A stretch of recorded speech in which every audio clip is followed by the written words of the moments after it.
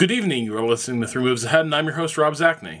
This evening, I am hanging out where eagles dare at the home of our elite irregular panelist, Dr. Bruce Geryk. Hello, gamers. And as I may or may not have alluded to on another podcast you've heard recently... Because we don't know if you've heard it yet. Yeah, we're not sure what order these are all coming out in. Again, apologies for the disrupted schedule through the month of July. A few episodes fell through at the last minute. I'm going to blame Bruce and his dodgy computer. That's my fault.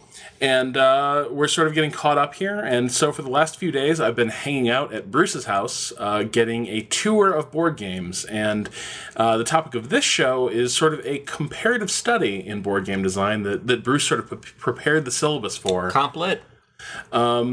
Based on my request that we finally make time to play Ted Racer's Paths of Glory, which Bruce supported me on. Bruce was like, by all means, let's play Paths of Glory. But let's not just play Paths of Glory.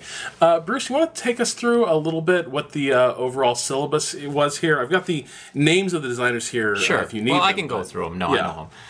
So we played Paths of Glory. That's Ted Racer's game, Charles S. Roberts' award-winning game from 1998. That sort of set us on our current. I don't know about current, but it demonstrated for a lot of people just how transformative card-driven designs could be. Because I know that Mark Herman's card-driven We the People had sort of set the stage, but Ted Racer really refined it and took it to a completely different level, and wargaming has really never been the same since. And it was fascinating, I think, to gamers at the time that you could use this system and take something that had such a reputation that was as bad as World War I and completely rehabilitate it. But I didn't feel like that it made sense to just play that game all weekend. We could have probably spent another whole day playing at least, because the full campaign is 20 turns. But I thought that the time would be better spent playing some other games. And those games would be more recent designs about World War I. And so I chose two. I chose Kirk Ullman's The Lamps Are Going Out, which is a 2016 release from Compass Games. And then I chose Kurt Keckley's Fields of Despair, which is a 2017 release from GMT. And these games are all very different. Paths of Glory is a traditional card-driven game. Lamps Are Going Out is an area movement game with some cards, but dice and no movement or combat factors. And Fields of Despair is a block game. I didn't pull out any traditional wargamey games about the First World War. I do have several, including Balance of Powers, which is John Gorkowski's design.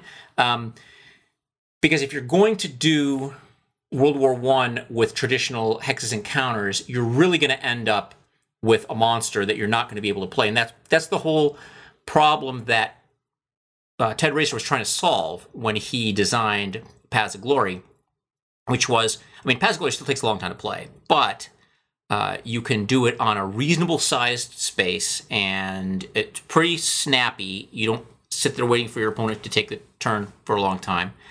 And so this is sort of this was an attempt to sort of, let's play some games that you can do World War I in a short period of time. But Rob, I want to throw it back to you and ask you, you wanted to play Paths of Glory. Why Paths of Glory? Is it the fact that it's a World War I game, or is there something else about it that because you've been mentioning this game to me every time that we talk since the last time you were here? Yeah, there's a couple things. One, it's sort of a board gaming missed connection. It was in a board game store I used to frequent, and it was on sale, and I just didn't snag it, and I was this close to getting it. So it's always been one of those games where I'm like, what if I bought that game? What would did I miss out on something? And the answer is yes and no. But I think more broadly, World War I fascinates me. something that I return to a lot is something that Alistair Horn writes in the introduction to the reprinted edition of Verdun 1916, The Price of Glory, which is that he talks about how during World War II, or after World War II, there's this sort of almost smugness that, well, the Allies had won that war without having another Verdun. Right, that the art of military science, the art of war had progressed beyond where a battle like Verdun was possible. And the point Horn makes, because at this point now he's writing in light of the increasing amount of evidence coming out that just how catastrophic the Eastern Front was. And he's writing about how, well, it turns out there were a lot of Verduns in World War II, but they just happened sort of out of sight. But I think that touches on something about the way history is remembered and presented, and that has made study of World War I and World War I gaming particularly enticing to me, which is this idea that World War I is a nakedly attrition-based conflict. There are advancements in the way the sides fought, but ultimately this is a war that will be decided by total war. Who is going to have the last fresh battalions to commit? Who is going to have the industrial base that stays standing the longest? Who can produce the most shells? That is what that war is about. Ultimately, I would argue World War II also comes down to that. But the way World War II is remembered is as a war of cut and thrust panzer movements, armored spearheads, clever, ruse de guerre. And games made about World War II tend to reflect that idea, that they are games of tactical and operational brilliance, where they encourage you to think along those lines. And that's not to say those games aren't good, or that that's not an interesting way of presenting the war. But there's something I find really fascinating about World War I and the way it is presented as this completely pragmatic and ruthless battle of attrition and grinding willpower, right?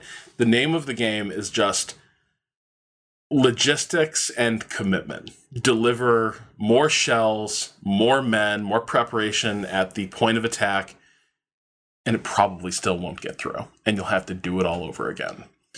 And that, I think, for whatever reason, I find that really interesting, because there's not a lot of games that do that. A lot of games want to, not necessarily, let's say, flatter the player into thinking that, you board gamer, you war gamer sitting at your PC, maybe you have what it takes to be the next great Guderian. Maybe you could have been one of history's great captains.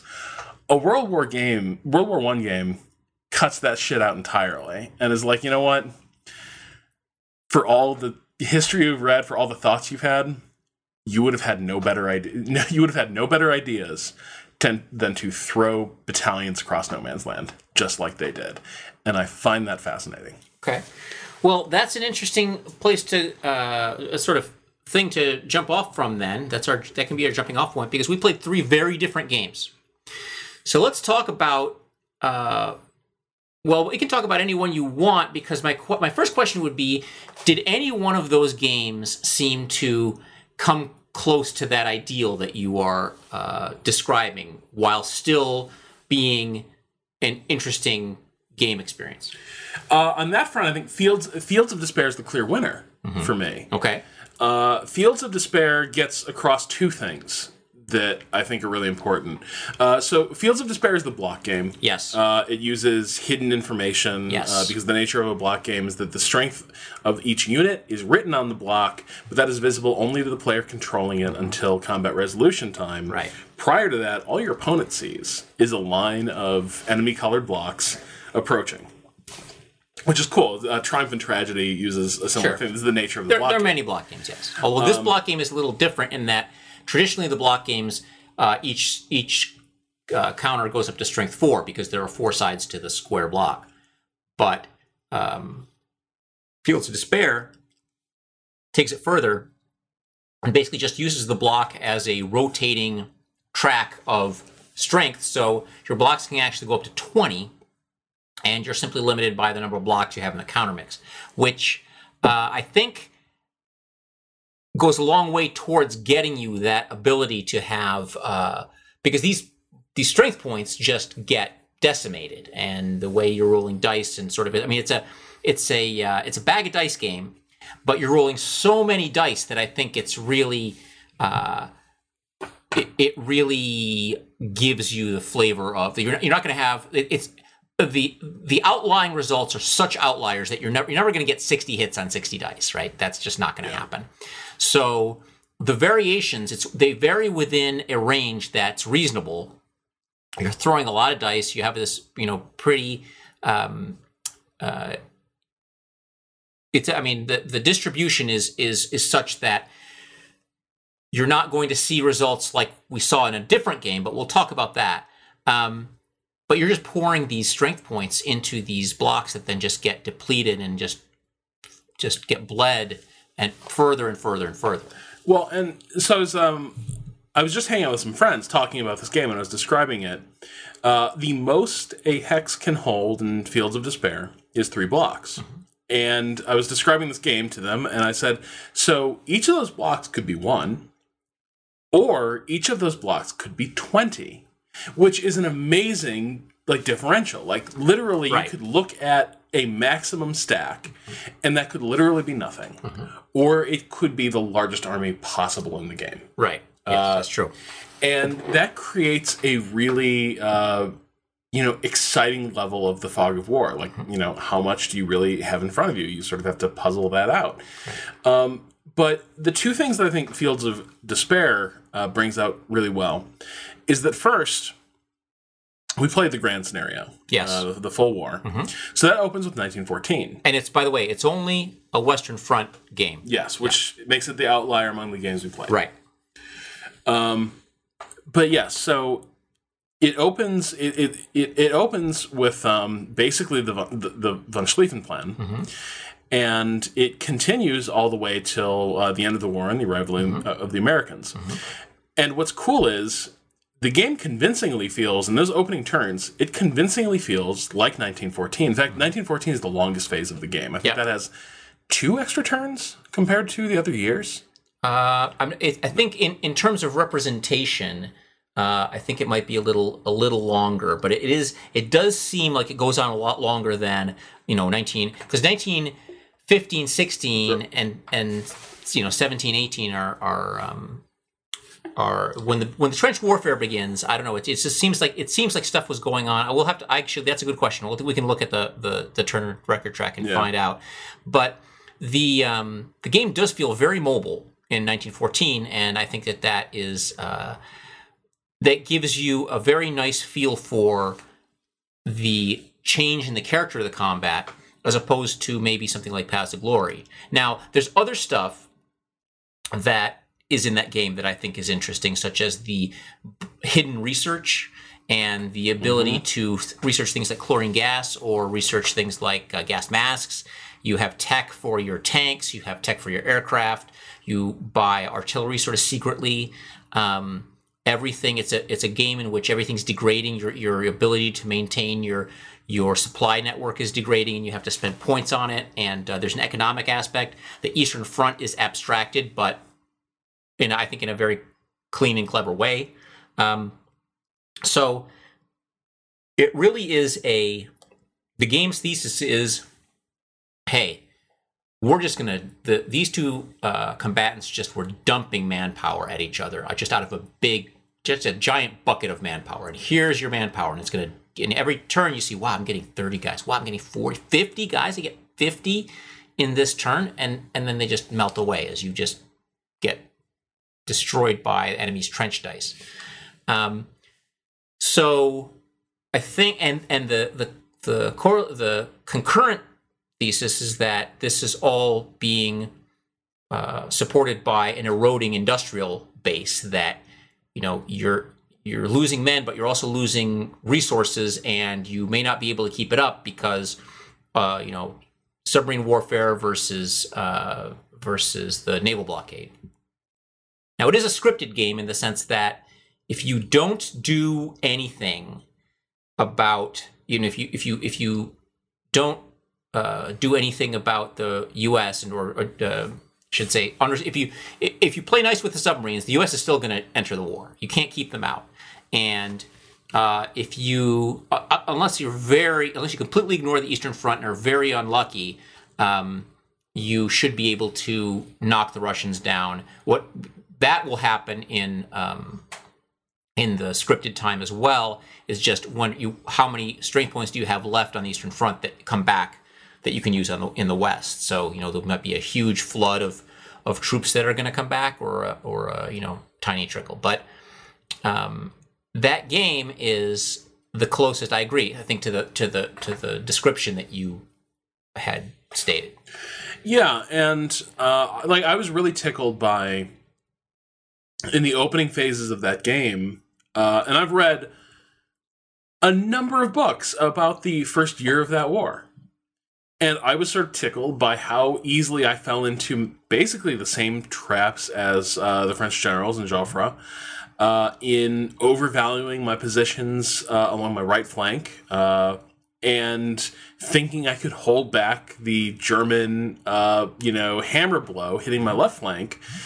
And it got pretty scary. Like, there was a turn there where I realized that I had nothing between Bruce and Paris, and Bruce was starting to turn my flank and come down behind the balance of my armies, and I just had to start massively retreating and trying to just throw together whatever I had left between him and Paris. Now, there's a cool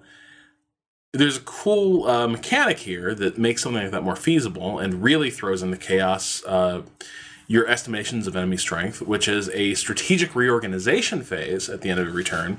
So each turn has basically 4 phases.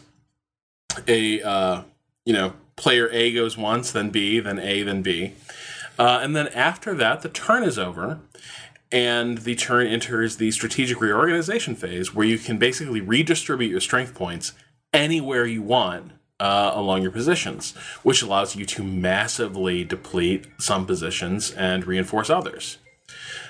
So I was able to throw together a scratch force between you and Paris, and I did luck out, which is basically that you missed that there was a fortification at Paris, and so your decisive blow sort of ran aground on the defensive works outside Paris. Yes, because the bag of dice combat system means that you roll hits on 5s and 6s normally, but only on 6s in a fortification. So your probability is halved, which was huge.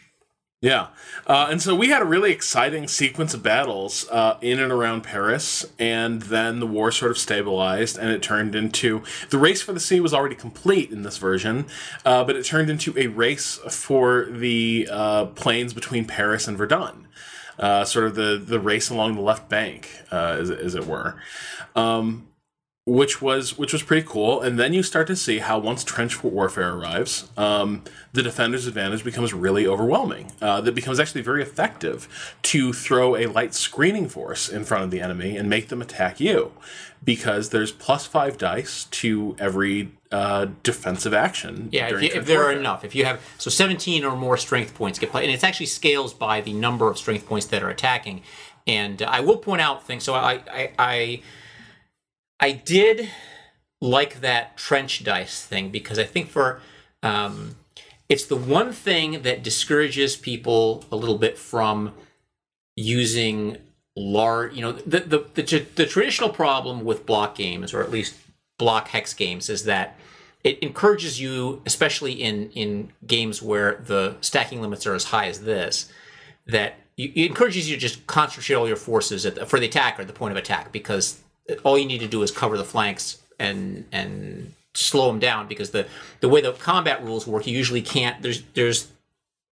You can move further than you can attack, right? So if you stop somebody, you can move 2 hexes and attack, or if you're adjacent to somebody, then you're going to have to attack that person as soon as you move 1 hex. So you just have some screening forces, and you put everybody in a giant hammer fist.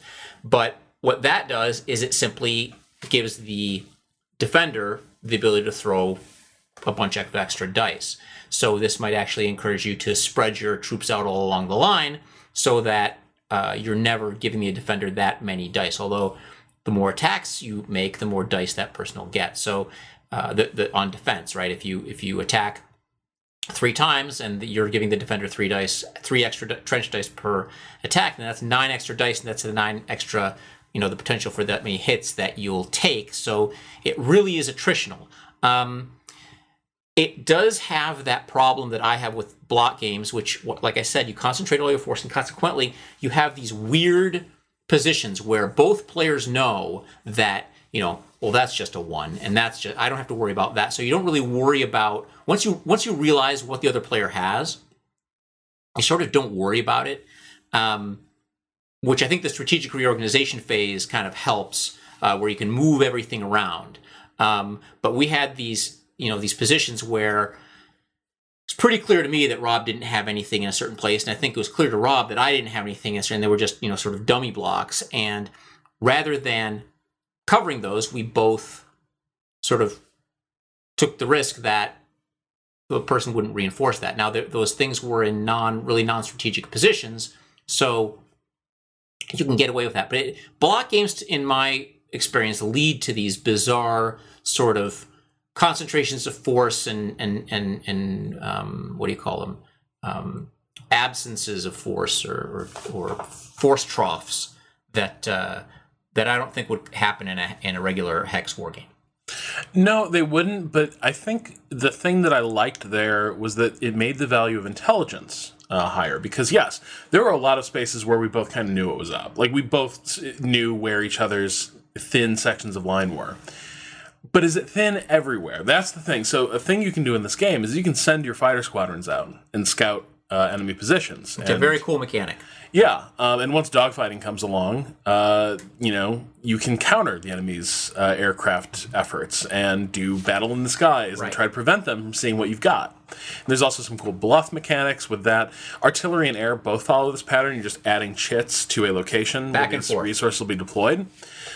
But what ended up making that, I think, work a little bit better for me, maybe, was that maybe most of that section of the line is all 1s. But what if there's like a 18 or a 20 somewhere in there, and I attack as if I'm just going up against 1s, and then I get just utterly shit-hammered by, you've secreted a sledgehammer somewhere in there. Okay. And so that made, and maybe that's me playing a little too cautiously, but definitely for me, it dovetailed really nicely with the hidden information and the way you can selectively lift the fog of war in that game. Because there were, for instance, a thing that happened sort of mid-war is that after Bruce had sort of raced to try to cut off and isolate the positions in and around Verdun, he switched the center of gravity of his line to basically the coastal region up against the BEF. To really throw a speed bump in the path of an increasingly powerful British army.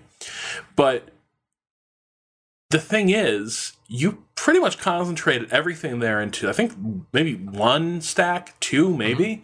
But, that line was very thinly held, except for there was a massive clenched fist in and around Dunkirk and Calais. And I didn't know that had changed until it was almost too late. I uncovered 1 powerful stack, and I knew, okay, actually now the main action of the Western Front is actually up north here. Okay. But I thought it was really cool, because everywhere else on that line, there was nothing there. But if I'd missed that stack, I would have been in trouble. Right. So yeah, I mean, I think that the limited information mechanic works well here. And it does, the air reconnaissance does a nice job. The strategic reorganization means that you can never really think that something that's there one turn is going to be there the next turn. You can swap blocks in and out and move things around, and it's just a big bluffing game. Now, I'll switch gears here because this is very much different from the game we played before that, which was Lamps Are Going Out, which covers the whole war, and it covers the Near East, and it covers Africa, East Africa, and it covers the totality of the land combat, and there's abstracted naval and submarine combat. But here you're rolling dice in a different way. And can you tell me what you said to me after we finished that game? You looked at me and you made a comment. This was one of the more surprising incidents of the weekend. I looked at you, and I believe my exact words, "You son of a bitch," putting this troll pick of a World War I game into the hopper here. What's the meaning of this? Okay. And why did you think that? Because, to me, it felt like the most ridiculously ahistorical treatment of World War I that was possible, and I'll explain what this is. So, The Lamps Are Going Out is very easy to parse. It's a very easy game to pick up and play. It is clearly a push your luck game. Area movement with push your luck dice. Yep. As long as you have fresh troops, you can commit to an attack. You just keep rolling dice against the enemy's dice, and once you have them all at the spent status, once you've flipped all their counters to spent status, you can drive them out. And there's some ways they can avoid giving up ground, but generally that's what's going to happen. But once they fall back, and you advance into the space they vacated, you can just keep going. Like, you can, and this is how our game ended, you can march all the way from Eastern Germany to Moscow and Petrograd in a single turn if you just keep racking up the wins against the Russian army. And so, in effect, what it looks like to all appearances is that The Lamps Are Going Out is a World War I game that throws in a massively overpowered blitzkrieg mechanic for the absolute hell of it. And so playing it, I was like, this is absurd. This is a preposterous World War I game, because in this game, breakthroughs are not only possible, they are inevitable. And so while it was a fun game, and it looked very nice, it had a great presentation, it was a laughable excuse for a World War I game. Except for, and this is what you told me as you began to crack up, what is the most popular complaint leveled against this game? So the most popular complaint about The Lamps Are Going Out is that it is too history straitjacketed, that it is basically going to play out the same way every time, which means that it's too wedded to the historical outcome of World War I, that everything is going to happen like in World War I, and you're just not going to get that much variation. And so I thought that was a hilarious, just a great response to a game, because it certainly did seem like the result we got was kind of ludicrous. However, this is the danger of making pronouncements about games. I'm not saying that you did, but just like, people are in general like, I played this game once, and then they go on these long, discourses about this and that is wrong with the game or whatever. But if you play the game and use the lessons that you learned from the mechanics and from what happened the earlier playings, you can quickly get to the point where you are unable to do things in that kind of way because your opponent knows exactly how to prevent that. And so, for example, the 1914 attack is almost scripted to fail. You can almost not possibly take Paris. It's dramatic and exciting as it unfolds, and it feels suspenseful. But even toward, this is my first playthrough. Right. When that attack stalled, the entire thing felt like a cutscene with dice. Yeah. And you think, wow, I get it. I see, it's really dramatic, but there's just no way you're going to make all those die rolls. And then when the offensive peters out, you're like, aha. Well, and there's an important bit of context for the game we played. And this is what further prepared me for this game being just, again, ludicrous. Bruce had some of the worst dice rolls possible in the game. Like, to the point where sometimes you play a board game and you just start to feel bad for how it's going. You're embarrassed by the luck you are benefiting from. You're sitting there and you're watching, they're making the correct moves. Right. And it's just all going to shit. And you start to feel like, well, this is why war games can suck sometimes. Right. Because this guy's done everything right, and he's just getting utterly ruined by these dice rolls. Right. And so Bruce, two things happened for Bruce. First, he eventually cobbled together a massively powerful Austro-Hungarian army to clobber the Russians in Poland. Yeah. And it was a scratch force of Russians, and they just won every single dice roll. Yeah. They just massacred the Austro-Hungarians. So painful. Like, that army was basically destroyed in the space of, as Bruce pointed out even at the time, he's like, well, this is basically what happened. Yep. Like, this is, like, Galicia is just a complete debacle for the Austro-Hungarians.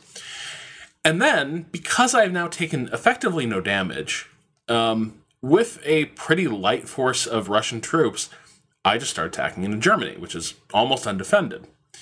And my luck holds. I continue to just win every battle. And so on, like, turn 1 or 2 of the war... It's turn 2. Turn 2. The Russians march into Berlin. Mm-hmm. Yep. And Bruce has, to the end of his turn, to recapture Berlin, or he's lost the war. The game is over. Right.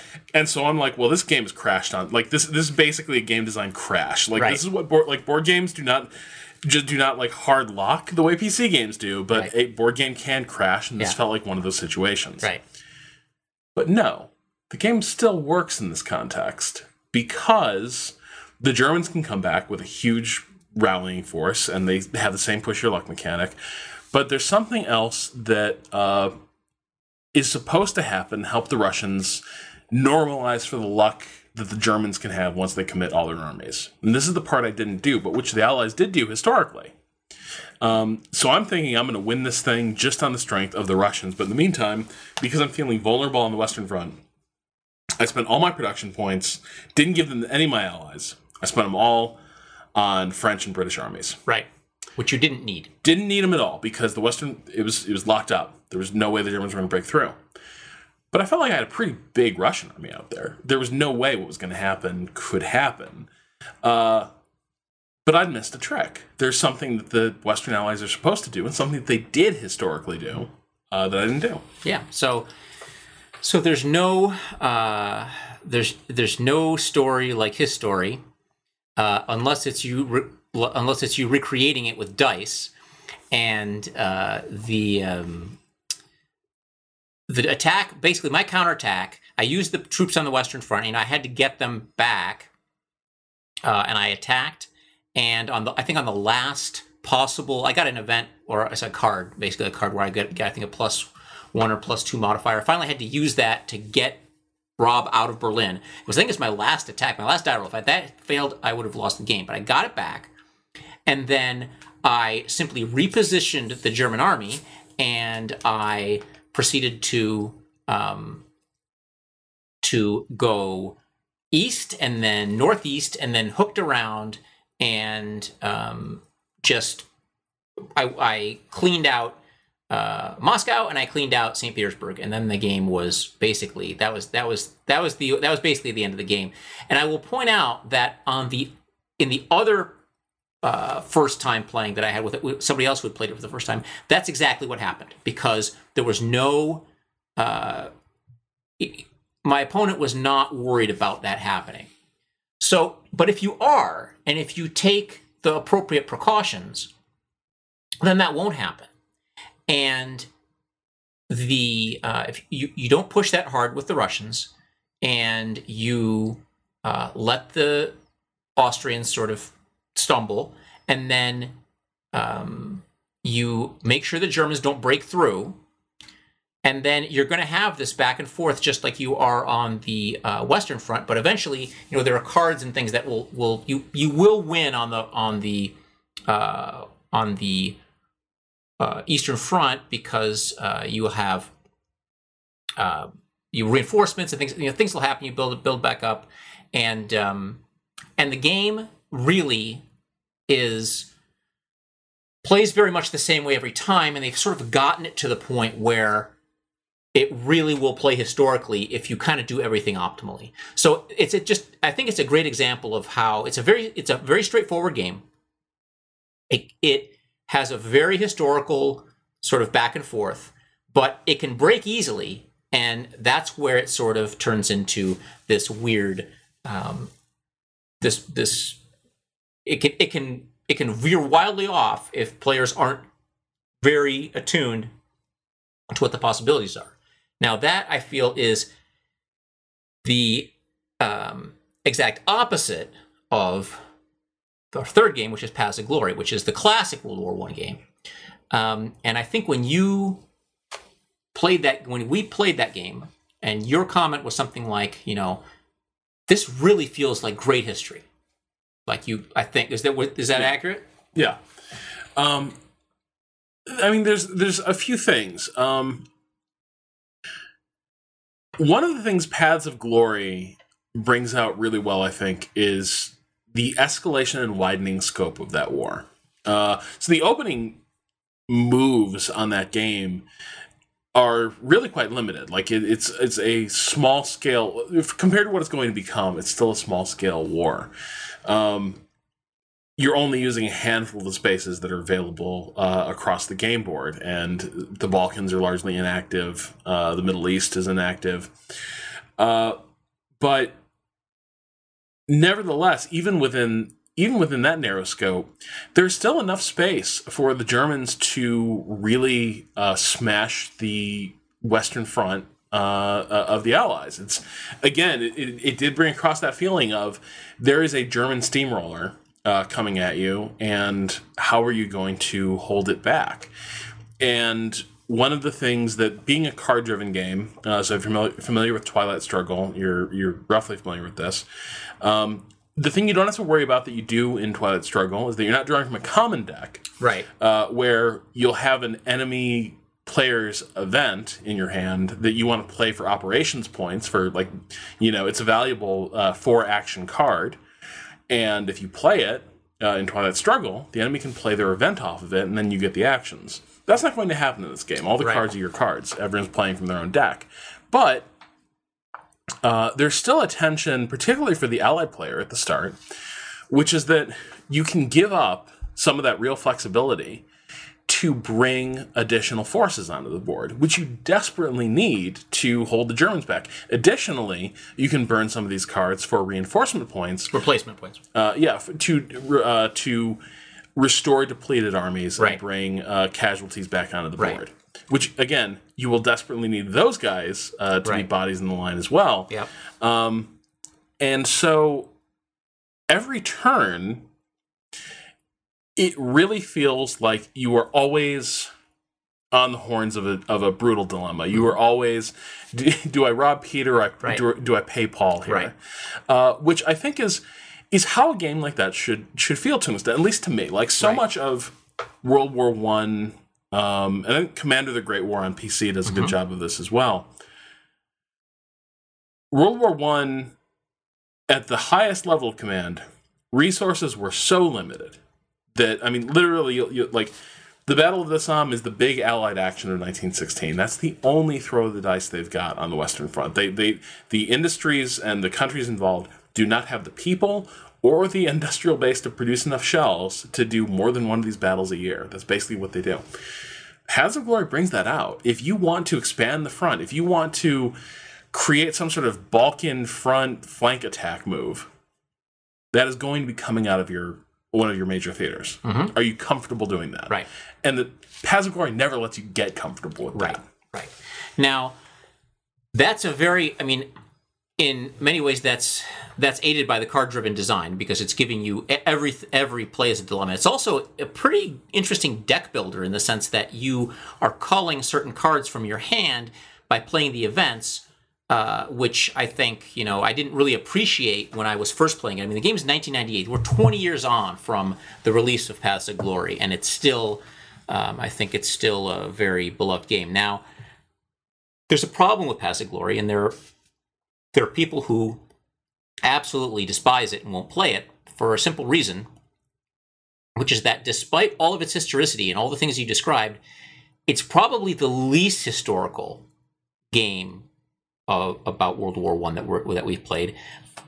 Although I didn't play it that way, but there is a way to play Paths of Glory, and it's sort of become part of the meta of the game, which is that because of sort of an anomaly with how it wasn't an anomaly because it was deliberate, but the unintended exploit, which is that in the interior of Germany, there are two separate sort of paths that are one.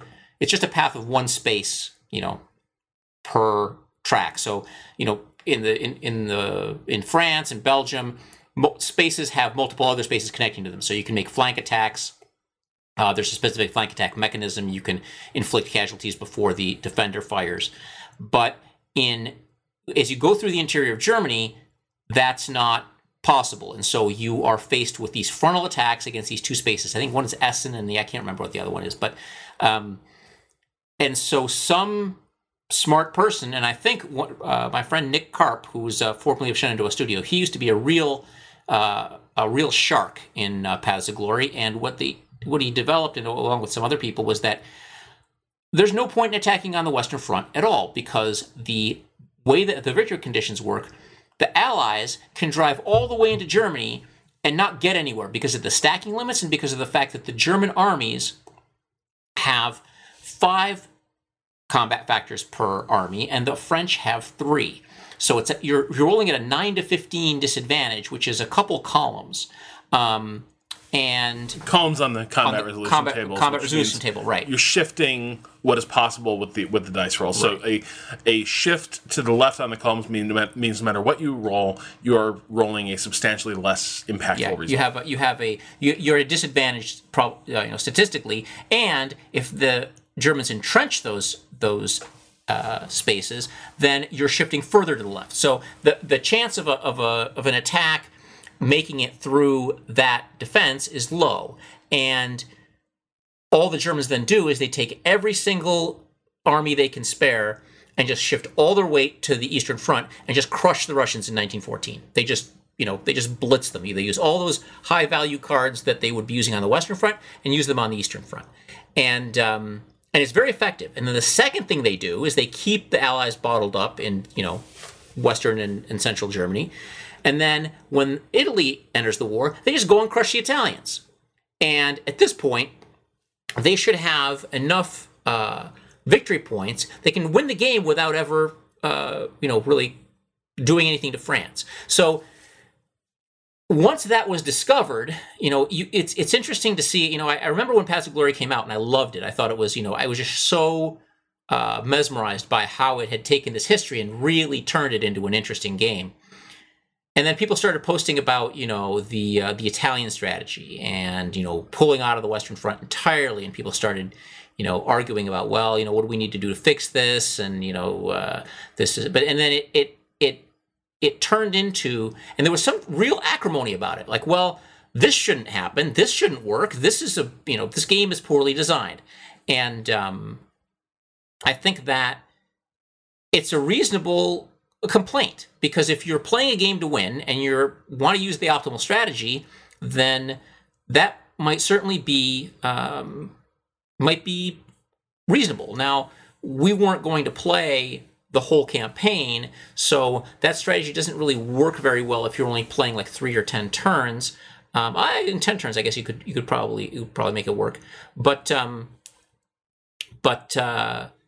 So I just went for the standard Western Front attack, but I knew, I'd played the game, and I've been playing the game for a long time, and I knew that as long as I kept pushing in the West, if I could just hold you off in the East and just bring enough guys to not have you take Berlin, then I was safe. And I made some good progress. I got some good attacks, played some, timely cards, and I did get, basically overran France, at which point, we decided that was, I think the auto victory conditions were going to take effect. So the game has these two sides. There's this very, very historical, card-driven script almost, and then there's the subversion of that script. Yeah, something that I find interesting about this game is comparing Paths of Glory to Lamps Are Going Out.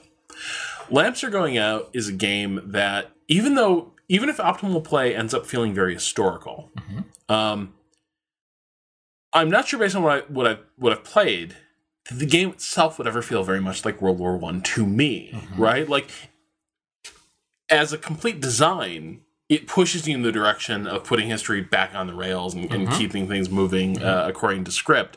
But in the moment to moment play of the game, it's going to feel like a very rough approximation of World War I.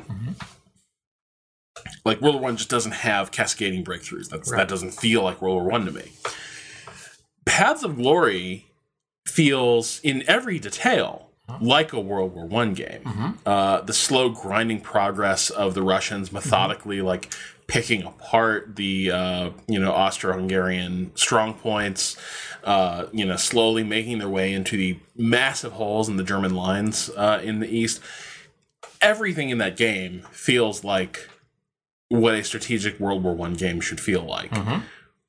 And yet, because of this, because of the artifice of the map layout on the Western Front and the fact that there is nothing saying the Germans can't just radically like redeploy from their starting positions and face no penalties for doing so, it ends up feeling like a game that in the zoomed in, moment to moment level, it's a great World War I game. Feels just like the real thing. But in the macro level, it's not World War I at all. And encourages you to basically throw all the history out the window. And now you're playing something that is far more fanciful than any other game we've played, including a revisionist not a revisionist, but a sandboxed World War II era game, Cataclysm. Right. Yeah, it's a very... It can be taken in a lot of weird ways. But then I think a lot of these games that are, the more complex the system gets, the easier it is to find the exploits. There's Third Reich is the classic World War II strategic level game in which probably the optimal Allied strategy is for the British to make if the Germans don't play it right, you should immediately make an amphibious landing at Wilhelmshaven by the British, right? Because that's just how the rules work out. Everything that results from that play leads to a certain line of play, right? And the more with complex rule sets, the more you plug the holes, the more they find other holes, or the way that sort of tears the fabric. I think that The Lamps Are Going Out does a great job of tuning the game to its mechanic, which is the push your luck. Because if you look at the probabilities of your likelihood of success, given the number of units the British and French have, you have to be way, way, way out on the binomial distribution to take Paris on the first turn, and after that it's kind of impossible. And then similarly, if you arrange the Russians right, you can make it also impossible to take Russia down, but you sort of have to know exactly where the units go. And I feel like that mechanic is well tuned to this optimal placement of units, which just happens to be historical. And I think that has a lot to do with the way that the areas are drawn and where you can go and where you can't go. And there's some of these, Brest-Litovsk is this kind of weird shaped area that's the way the adjacencies. It's all very well tuned, but then it's going to, because of the push your luck, and you know what the probabilities are, and it's very straightforward. You can make it so that it doesn't go off the rails unless you don't realize what you need to do to prevent it. I think one of the other things that was interesting across these three games is that one of the massive vulnerabilities I have when I play historical war games is that a lot of times I know the history roughly, And so it feels like I'm reading a book, but I already know how it ends. I know the traps that the characters can fall into, and so now it is a matter of applying that knowledge to this new scenario. And the thing I always forget is that I'm playing a game that is an approximation to a varying degree of precision about the conflict, using it as its theme, and also may put a completely different priority on aspects of the story than some of the historians I've read, or the way it's commonly understood. And so I think The Lamps Are Going Out is a really good example of this, because even though the push your luck mechanic and the breakout attacks, that is clear as day, easy to understand. What really got me, I think, in the end, is that I'm looking at a map of Europe. The Russian line is pretty far into Germany. Not Paris. Moscow and Petrograd are miles away. Like they're like more than half the board away. And there's still a part of me that's going to think, well, that's just impossible. Like, that's all of Russia. Like, that is all of Western Russia between the German positions. Like, there's no way that can work, because that's just not how, history works. That's not the logic it proceeds according to. But in order to arrive at a historical outcome, that is exactly the logic that The Lamps Are Going Out, follows. Mm-hmm. And it was interesting to me this week, like playing these all back to back to back. Mm-hmm. It really threw in a stark relief the degree to which each of these games adopt radically different interpretations of what like authenticity and like faithfulness to the historical record really mean. Yep. Like, is it faithful in the moment, or is it faithful in the big picture? Mm-hmm. And it's very hard to do both, maybe impossible with a subject like this. Mm-hmm. And I think that, all it takes is one mechanic that you don't fully like grok until, and I feel like this is, there's certainly no shame in not doing it, because I wouldn't be able, I don't think I would quite get it unless I saw it happen, because there is a rule in which unoccupied enemy spaces have an inherent garrison strength of 1 if they don't have any features, and 2 if they're, I think, a mountain or if they have a resource in them, for sure. But the point being that if you're going through a bunch of empty provinces, you just have to not roll a 1. So the game works such that you have to be, actually, the attacker needs to tie the defender's roll or get a higher. But then once you actually start winning in a space, you get +1 to this big push mechanic. In any case, you get these cascading rolls, and you don't even need a cascade. All you need to do is going through a whole bunch of provinces that have nothing in them. You just don't roll a 1. So if I don't roll a 1 3 or 4 times, which is a reasonable, 5 times, 5, 6 times 5, 6 times 5, 6, it's a reasonable expectation, then I'm going to be at the gates of Moscow, and now I'm going to be starting a whole new attack where if I win the first one, I'm going to get a +1 on the next one. And then, just like you were saying, I was having these terrible rolls, and you were feeling bad until all of that luck completely reversed itself, and I got to Moscow, and I could not lose a battle. I was beating you on every single die roll. And then I'm like, okay, well, let's attack St. Petersburg. And I attacked there, and I won every single die roll. And then all of a sudden, Russia's out of the game, right? So it's a huge swing back. And I thought that was you didn't point that out to me, but yeah, it's true. The Austrians were just getting crushed, and I was having to permanently eliminate Austrian units so that the Russians wouldn't break through.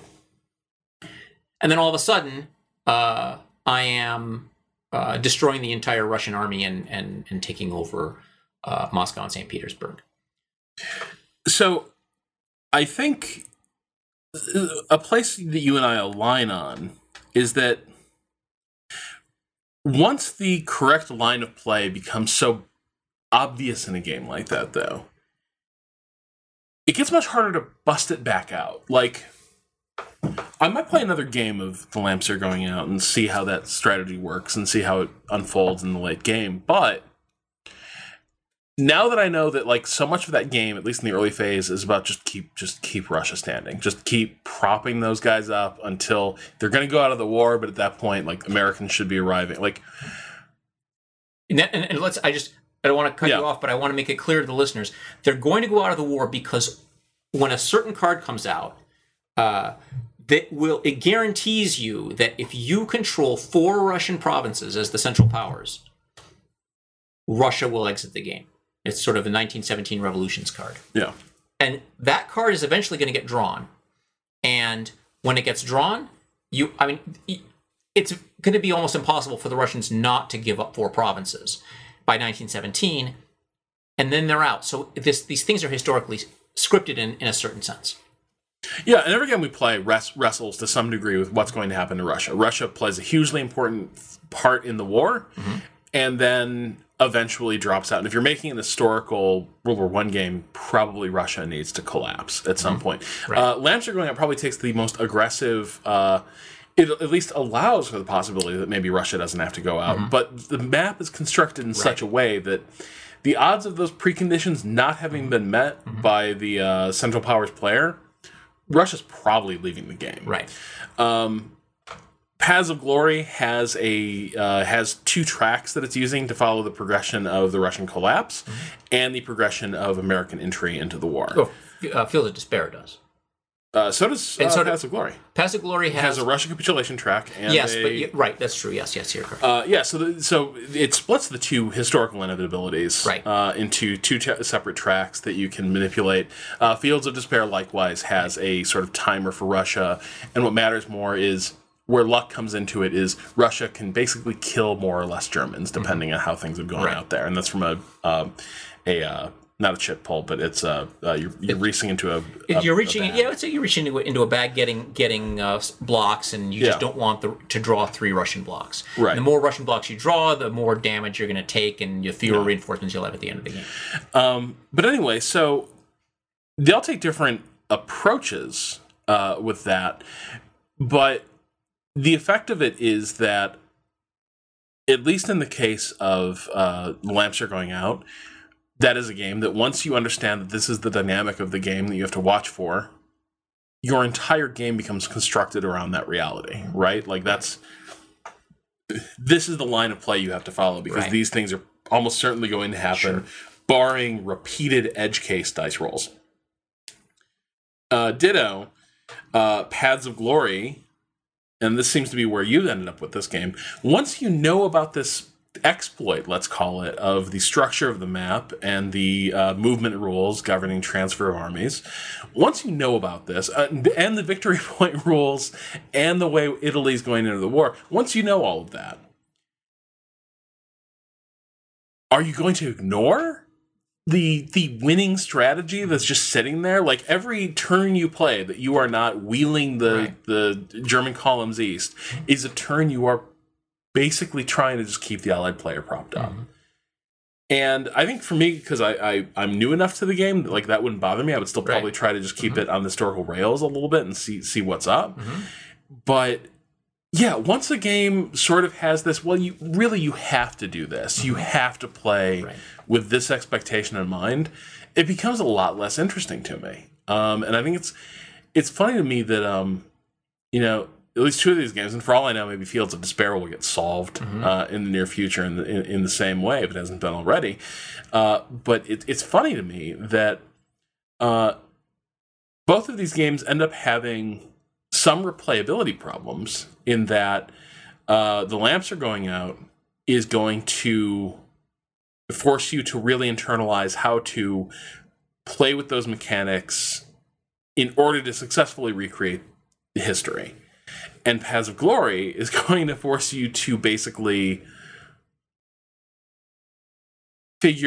expect and understand the ways in which those mechanics will be used to blow apart the entire conceit of the game, which is a historically driven World War I game.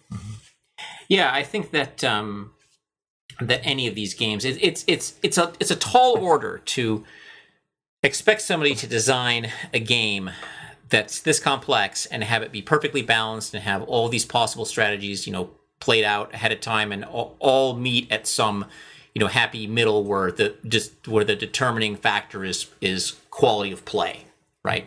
I mean, I think it's a lot more likely that there's going to be some, as people explore games, there's going to be some thing that they hit upon that exploits a certain part of the rules and then, that breaks.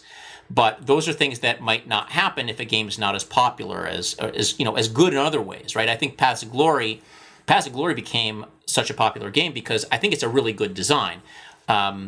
There are other games. Ted Racer actually has another game called Stalin's War, which is a Eastern Front game, which has some exploits that make it basically not a playable game.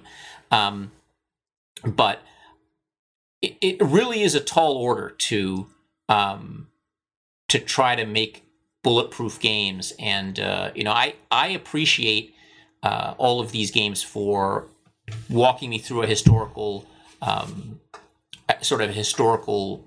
imaginative space. I think I was more disappointed in Paths of Glory because I didn't figure out that strategy, and as I was following the meta, back in the old internet days, this stuff was popping up on message on Genie and things like that, and all of a sudden I was like, hey, this is kind of broken. It was on Genie. No, I guess that was it might have just been on the old internet or Usenet, and it just became sort of it was a disappointment. I feel like I had misjudged the game, which it clearly hadn't, because it did take a very difficult to simulate campaign, series of campaigns, war, and turn it into a very, very enjoyable back and forth with another player, which is something I didn't think at the time you could really do with World War One. Certainly, given how bad Guns of August was. Which Guns of August? Guns of August is an Avalon Hill game that I played over and over because I was young and stupid and didn't know any better. But it was just a terrible, terrible hex-based, stack all your counters, roll your factors. It just was. There's nothing interesting about it at all, and that sort of set me, basically colored my view of World War One games for I think probably 15 years until Fields of Glory came out. A last thing I want to bring up, going back to Fields of Despair for a second, is when we're talking about like sort of historical inevitabilities. Again, like Russia and U.S. are going to enter. Russia's going to exit the war. The United States is going to enter. I did really enjoy the feeling of each of these contenders becoming exhausted by the war. And you mentioned the way the strength points that enter the battlefield will just be consumed on the Western Front. But I was particularly delighted as our game approached the midway point, the ways in which we were each having to basically decide which aspect of our war effort were we going to give short shrift to. Yes. So on that sort of sideboard you have where you track your technology progress, your investment. Yes, exactly. That's all hidden information, right? But you only have so many points to allocate each turn. The U-boat war can start to undercut the points the Allies have to spend, but the Germans are probably going to take the worst of it because they begin to run a deeper negative each turn, and the escalation of naval blockade becomes really crippling for them. But I did really enjoy the way that you're playing that game, and suddenly, for the first time, you have to think like, is it more important that I be able to reload all my artillery counters so I can use them throughout this turn? Or do I need to just decide that I'm not going to supply half my units this battle? Right. And that's a viable thing. Like, if those guys don't have to fight, then there's no harm done. Right. But if they find themselves in the shit and they're out of supply, then they're going to get ruined. They're fighting at half effectiveness. Yeah, so they roll half their number of dice. Yeah. So I found that escalation really cool because it was, again, it brings to life this feeling of, well, ideally, I'd really like to have I'd really like to have my troops proofed against gas attacks, but I also want gas of my own that I can deploy. And boy, it sure would be nice to be able to break through, but that requires new technology like stormtroopers or tanks. And I also need all my artillery and my aircraft to keep getting damaged. Right. And my troops need to eat. Which of these things am I going to invest in? Yes. And that choice just gets more and more pointed as the game continues, to the point where by the end, you're throwing... You are not just choosing the one area you're going to be weak at. You are basically like fighting the war on a shoestring across a variety of fronts. Right. Yeah, I like the way that it gives you a lot of these choices, and you're always, because it's a hidden information game, you're really wondering what is he doing over there? What is he?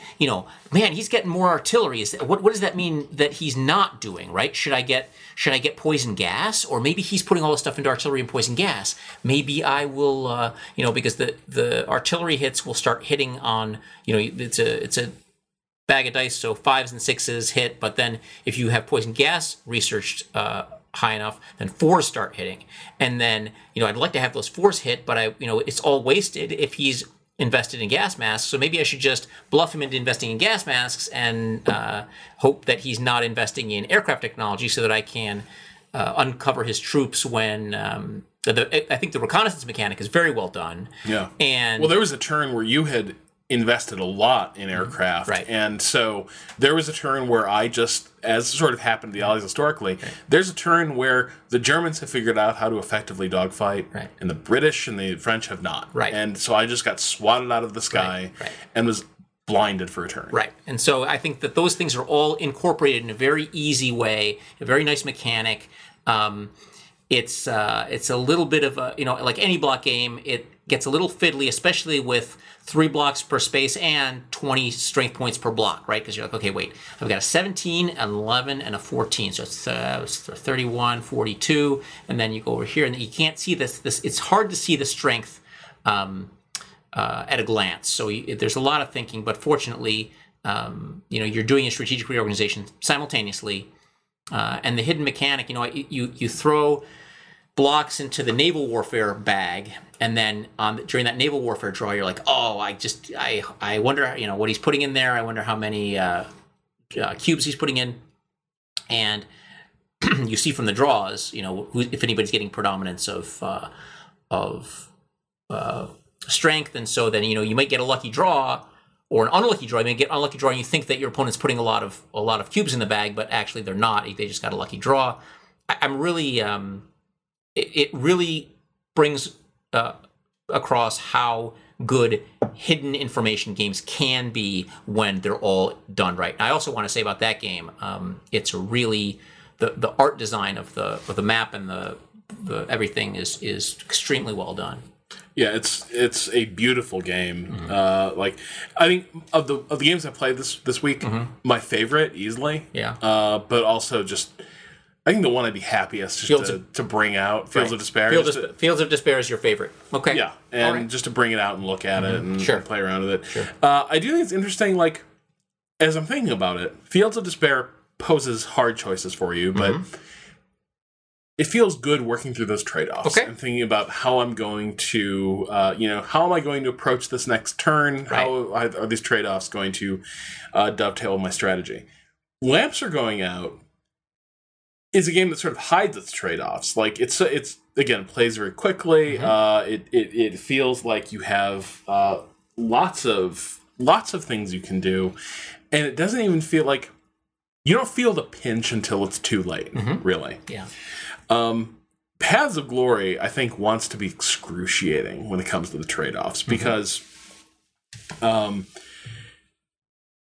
Just like making the decision between playing the event and using the ops points, that's hard enough. When you throw the difficulty of getting reinforcements back onto the board, like really digging deep and getting those formations refreshed and put back in the line, and the sacrifices you have to make in order to do that. Like, if you want to like fully refresh most of your armies, you're going to have to basically stand pat for a turn and just burn good cards trying to get troops back on the field. Yep. Like, it would have been opportune for me to bring Italy into the war at a certain point, Italy had a lot of reinforcement points on it, and I needed to replacement points. I desperately needed those, and so I just had to bury the Italy card just to replace some armies. And so that's another interesting angle. Is I think Paths of Glory really wants to evoke the just almost Kobayashi Maru aspect of strategic level World War I thinking. Fields of Despair, I think, wants you to make some positive choices and make some commitments to some things. And then Lamps Are Going Out almost wants it to feel like you don't have like super meaningful constraints until they become brutally apparent. Yeah, I think that that's a good way to put it. I am of the opinion that Fields of Despair is probably the most open to just because of the variability in where you put your strength and you can have wildly differing choices as to where you put your main force, so you can smash into each other, or you can miss each other, and you're dancing around in this wild, crazy way. But their technology changes to make it's just a really it can be wild, like any hidden information block game can be. So I think I really enjoy Fields of Despair, but I do enjoy Lamps Are Going Out, and I've enjoyed Paths of Glory for years. It's a little, I kind of feel like I know it, so it was interesting to hear what you thought about it. I am curious, like if I were staying another day, but I really let's play, let's have a full on playthrough of one of these games, maybe a little more time. What would you prefer to bring out? I think I would probably still bring out Paths of Glory because I'm the most familiar with it. I think it does when it's historical, it does a nice job. I like seeing the historical events come up. I like these, although you said they felt sterile to you.